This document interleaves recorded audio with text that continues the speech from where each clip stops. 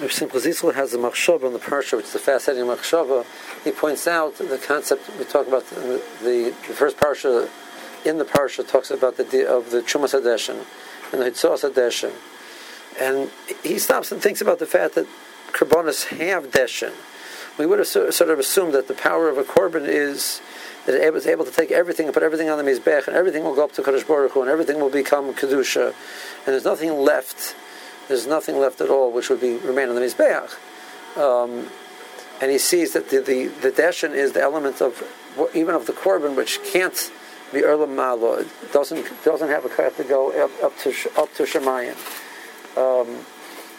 The point of his mimer is why some things there's a din of Hitzos Hadeshin and a Chumas Hadeshin, and for Chumas Hadeshin you don't change your begadim, and for Hitzos Hadeshin you do change your begadim. But just I think that nakuda alone is a fascinating nakuda, that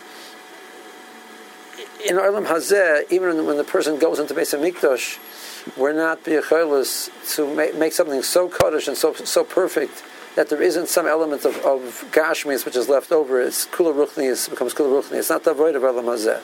Avoid of Olam Hazeh is to take the gashmis which we have and be malit to ruchni, is at the same time to recognize that we're limited, and we're not going to be able to make everything into kedusha, everything into the kedusha.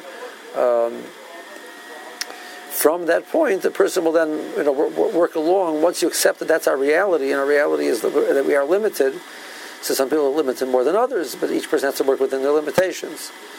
The second machshava that Rav Simcha Zissel says in the parsha, he talks about the concept of tzav. Rashi brings that tzav was a zerus miyad l'daris, because zerus, something which is a kiss, you need an extra push.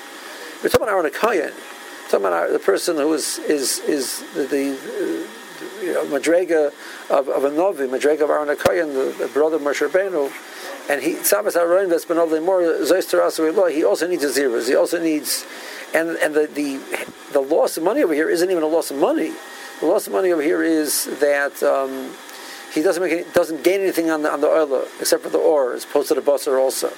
So he has to be more careful with it. He has to be reminded to be careful with it, because the person is inclined not to be careful. So the greatest person still has an element of where the negiyas can affect him. So there's nothing negative, nothing. Sometimes we're disinclined to accept the fact that we have negiyas and things affect us, because it seems to be an embarrassing fact. There's nothing embarrassing about it. It applies to Aaron HaKohen. It applies to everybody. The question is, now that we recognize that, is what are we going to do with it? That's the challenge, is make sure that we do with it with something which we recognize the fact that we have the gears and Gashmis affects us, and then to build from that point and to go in a very positive way. Okay, good Shabbos.